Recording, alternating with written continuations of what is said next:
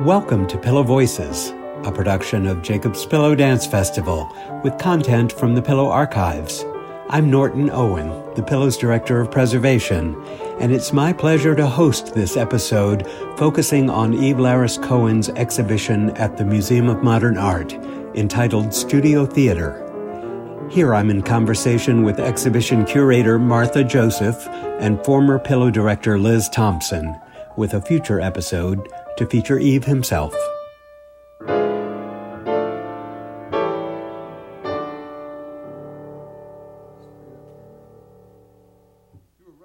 Well, here we are at the Museum of Modern Art in Manhattan. And I am pleased to be here with Martha Joseph, who is the curator of the Studio Theater exhibition here, as well as Liz Thompson, who was a transformative and longtime director at Jacob's Pillow and my one-time boss. So, Martha, I wonder if we can start with you, if you could scope out for us the Studio Theater exhibition and what exactly that is. Of course, it's a pleasure to be in conversation with you both. Studio Theater is an exhibition by Brooklyn-based artist Eve Laris Cohen that is currently on view in our Kravis studio, which is the Museum of Modern Art's performance space here on the fourth floor within the Run of Our Collection galleries.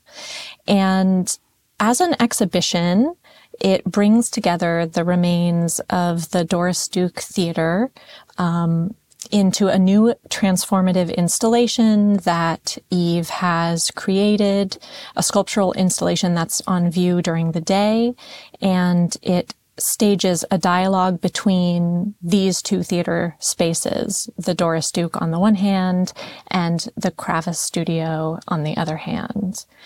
The installation then is animated during weekly performances that happen on Wednesday nights over the course of the exhibition.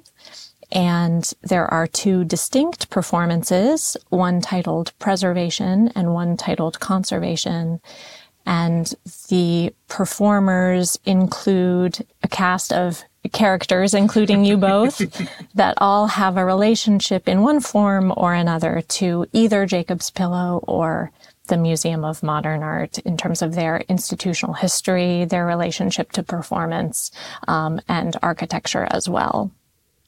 Well, thank you for really tracing that out. It's really, I have to say, it's remarkable to be here at the museum and to have such a noteworthy piece of Jacob's Pillow history here in the building with us. It is quite moving to have this piece of architecture, this remnant from the remains of the fire, to be present with it and to be present with it 150 miles away from Jacob's Pillow and recognize that everything that we're experiencing right now is, of course, a direct result of that fire. We would not be sitting here at this moment if it hadn't been for the fire and everything that has transpired afterwards. I wonder, though, Liz, your presence in the performance is so much about the beginnings of the theater. And, it's very clear, I think, to everyone that the theater would not have existed had it not been for you. And so your role here in talking about that is really moving, and it's really it's fundamental, let's say, because none of this would have existed had you not birthed that theater. I wonder if you could say something. I know you talk about it every 2 weeks as part of the performance, but if you could reflect some on that building and your role in it. Well, my mission when I came to the Pillow was to disrupt the kinds of artists that I was interested in, Ishmael Houston Jones and Fred Holland and Blondell Cummings and Ralph Lemon, were my friends and co-workers in a way. And I performed in studios, not in studios, in lofts. And that was my milieu. And Dance Theater Workshop and Judson, and that didn't exist at the Pillow. I mean, what was presented and what audiences were used to were good, solid dance. You know, I mean, you've heard me say this before, but my husband, Clive Thompson, danced with Alvin Ailey, and I walked around in lofts, and my kids used to say, Mommy walks and Daddy dances. And that's really what the Pillow audience expected. They wanted pirouettes and grand jetés. And, you know, people like Ain Gordon was talking, my gosh, and sitting and standing, and that was dance. And so how to make that happen at the Pillow was really my challenge. And it started with building the Inside Out platform because I figured if people didn't like what they were looking at, they could look at the trees moving in the wind and the birds, and they could get up and leave because it was outside. Mm-hmm. And after that, we did Splash, which was a 2-week festival within the festival where we used all of the studio spaces. It was very low tech, but it was very dense with marvelous artists who I could not present in the Ted Shawn Theater because we needed every dime from the revenue from that theater. Yeah, the Splash performances were really the first time, I think, that you started to be able to program the kinds of artists that you really believed in, even though, I mean, you had put Trisha Brown in the Ted Shawn Theater. But Trisha, you know, there wasn't the Trisha Brown of the Roof piece that I was in, where we passed movement from one to another on different rooftops in Manhattan, or Joe climbing over the side of a building, or Trisha walking around a column in a museum. It was Trisha Brown moving. It was in what she was iconoclastic about in those days was a kind of movement, a kind of release and soft flowing movement, which was just as difficult as contracting and releasing. And the audiences could get into that. Of course, just a side remembrance here, Paul Donahue, who was chairman of the board when I got there, just asked one thing of me, and that was, please don't present Merce Cunningham, who, of course, I presented, but didn't fill the house. Right. You know, so it was necessary to create another theater. And it's interesting that a very illustrious group of architects who adjudicated the national competition that we ran chose a barn-like structure, which thrilled me because it didn't impose anything visibly new on what I had come to feel was Stonehenge. I mean, I thought the Pillow as it existed was very dear to me. And so this building was built beyond what existed and didn't look threatening at all. And beware thee who enter here. And I was able to then begin to program what I loved, and it served. You know, it's interesting because I read a line in the New York Times that said, bemoaning the loss and saying that was the center of creativity at the Pillow. That pleased me a lot because that's what it was meant to be. And over the years now, other things can be presented in the Ted Shawn because there's audience now for it. But still having a theater of that scale is something I can certainly say that we keenly miss, not having that at this point in time. Yeah, it was much less pressure for the artists and for the audience. And I don't think that the new building is going to be that. It is going to be of its time, as was the Studio Theater when I built it, because it's going to reflect all the technology. And I think if they were really going to reflect the time, they'd build an apartment house where people could be. Well, that may be coming too. In their individual rooms, creating, new forms of communication. No, but really, I'm sad that you can't have both, quite frankly. And, the irony is we built that theater with all the mechanisms, all the fail-safe mechanisms for fire, including, water and the bells and whistles, the alarms. And it's ironic that they all failed. Well, of course, as part of this project, we have a Beckett fireman who is taking part in these presentations at MoMA.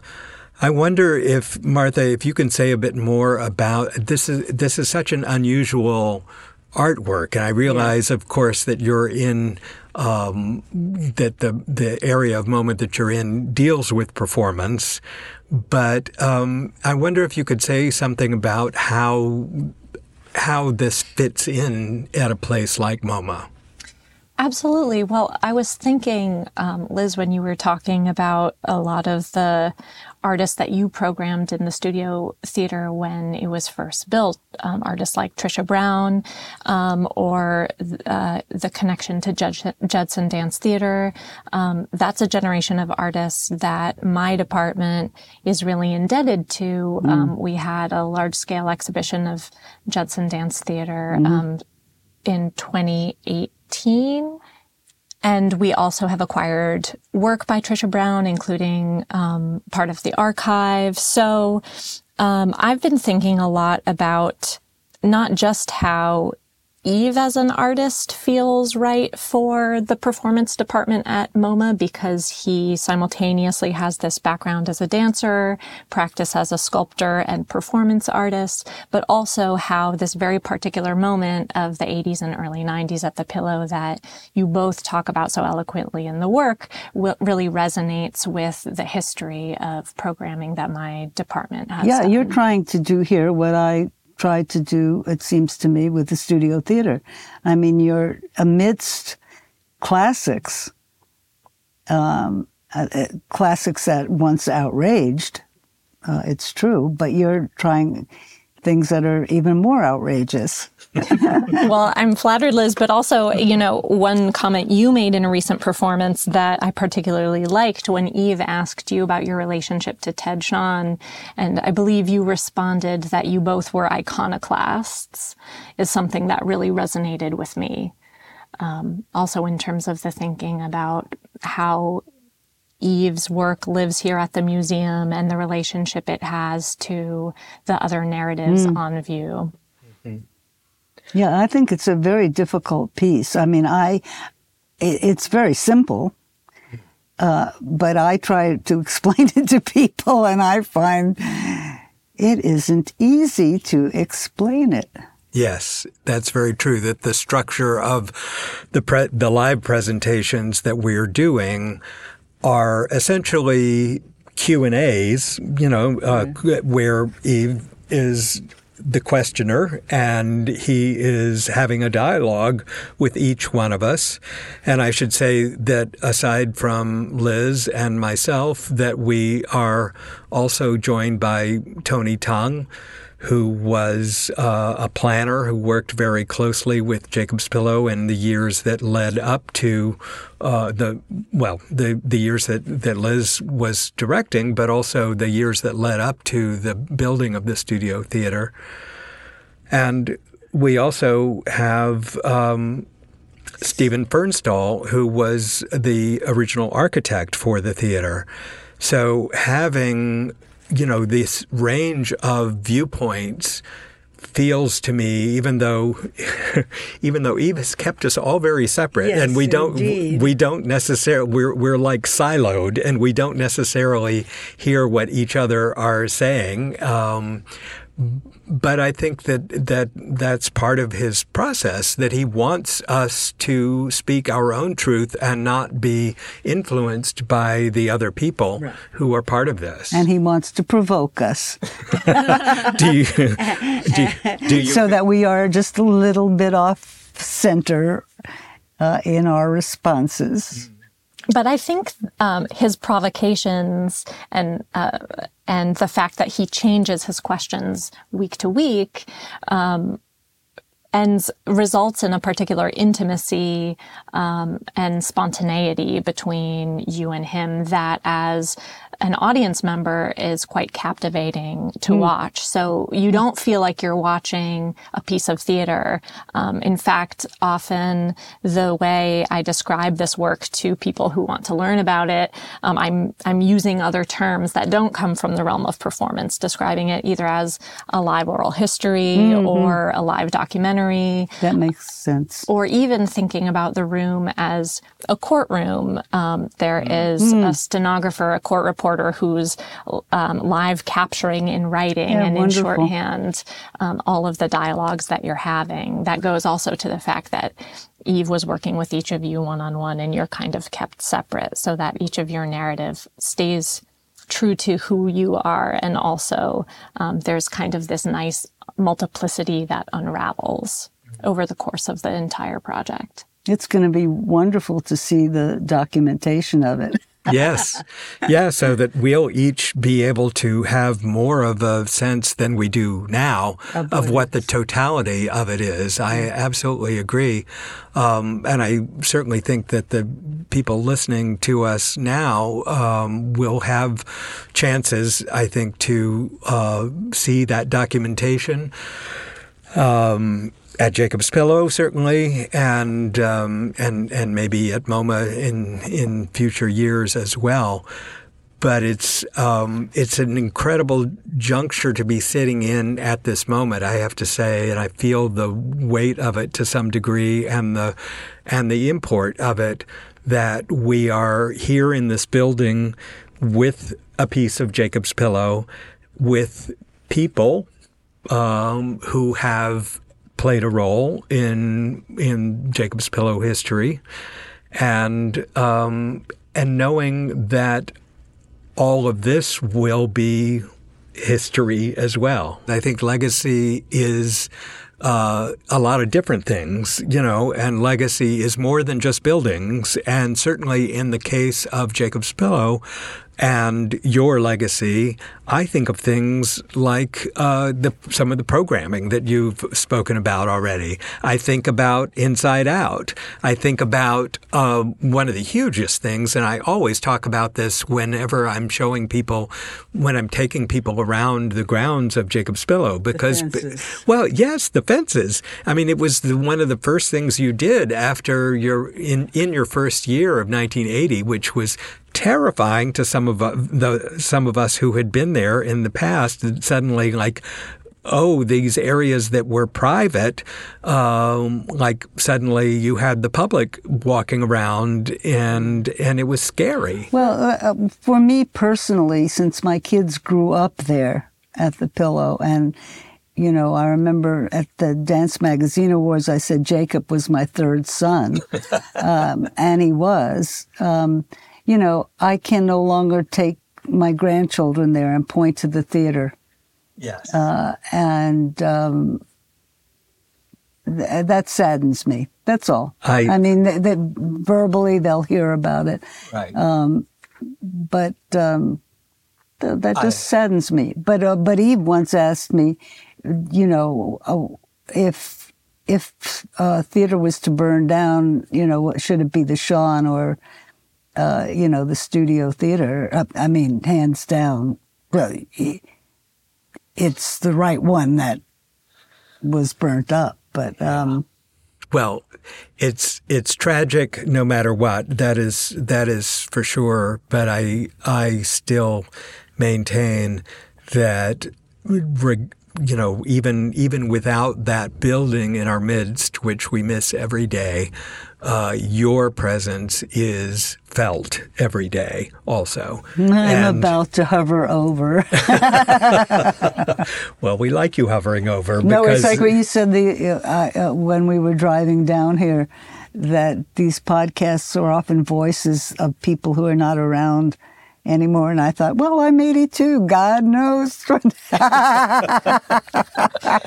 well, when you will broadcast this. You're very much with us at the moment, and I'm so thrilled and honored that you are part of this presentation here at the museum. Well, you are, you know, Mr. Preservation personified at the Pillow. I remember when in one of my first year there, you know, he came to me and said, I opened these trunks and there are things in it that are important. I thought, Norton, I don't know if I can pay your salary next week, you know, but wonderful. Go ahead. Knock yourself out. Knock yourself out. and that was the beginning. Well, no, it was, you did things before that, but no, thanks, you know, great thanks to you. Well, as we say, it takes a village, doesn't it? Absolutely. And I'm really struck, even though Eve is not having you all sit in on group rehearsals or working with you together, I'm struck by the community that Eve has created by bringing you all together on this project. Of course, you know each other from many years ago, but I'm curious to hear from you both how it feels to connect after all these years and what new insights you might have working together again. Well, it's been, I will jump in to say it's been incredible for me, and part of what I've enjoyed the most out of this experience, I think, have been the drives that Liz and I have had right. going back and forth between the Berkshires and New York, because we've had a lot of time to talk, and I've really enjoyed that so much. So have I, and Eve should know he's blessed, because if Norton hadn't been driving down, I'm not sure I would be here. For me, it's been very emotional and important because I have, as Norton does, an umbilical cord connection with the Pillow. And in a sense, mine needed severing because I'm not there anymore. And this has allowed me to find that other relationship. So it's been important. I mean, the only thing that pisses me off is that when all you hear about is the Duke, the Duke, the Duke. I mean, you know, it's not the Harvey. It's, and dear old, the people at the Doris Duke Foundation who had the good sense to give the Pillow the money, I appreciate very much. But where are their names? Do you know what I mean? They're the ones who actually went through the process of saying, yeah, this is something important. Yeah, and yet Eve named the exhibition Studio Theater, which was after really the name of the theater really when it was touching. First built. Yeah, for me.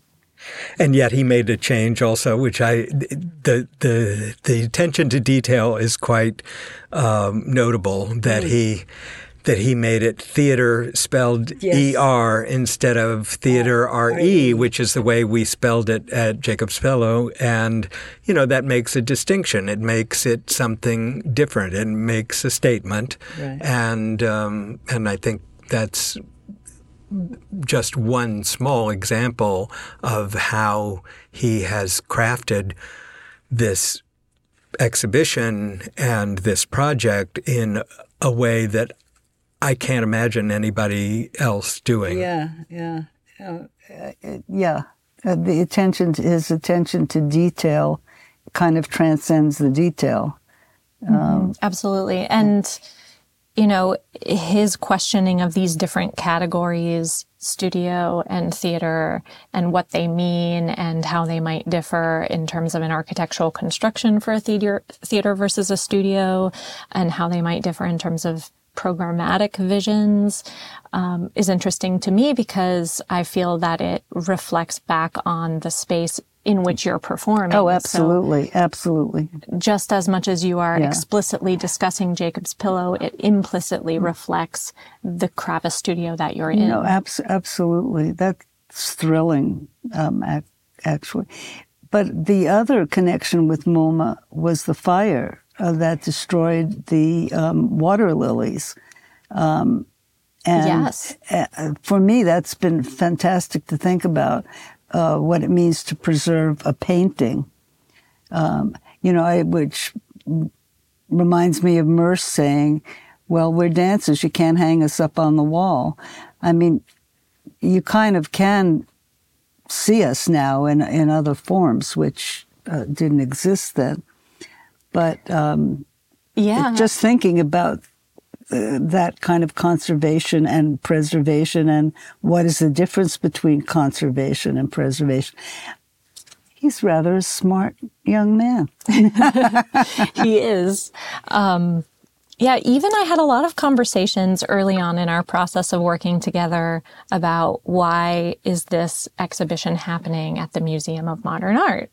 And he was, of course, interested in these questions of conservation, and we began having conversations, much like he did with you all at the Pillow, informally with my colleagues who work here, and in speaking with, I believe it was Kate Lewis, the head of our conservation department, learned that our conservation department was actually birthed in the wake of a fire at the museum in 1958. So we were interested in the fact that fire simultaneously was this point of unexpected connection between these two institutions.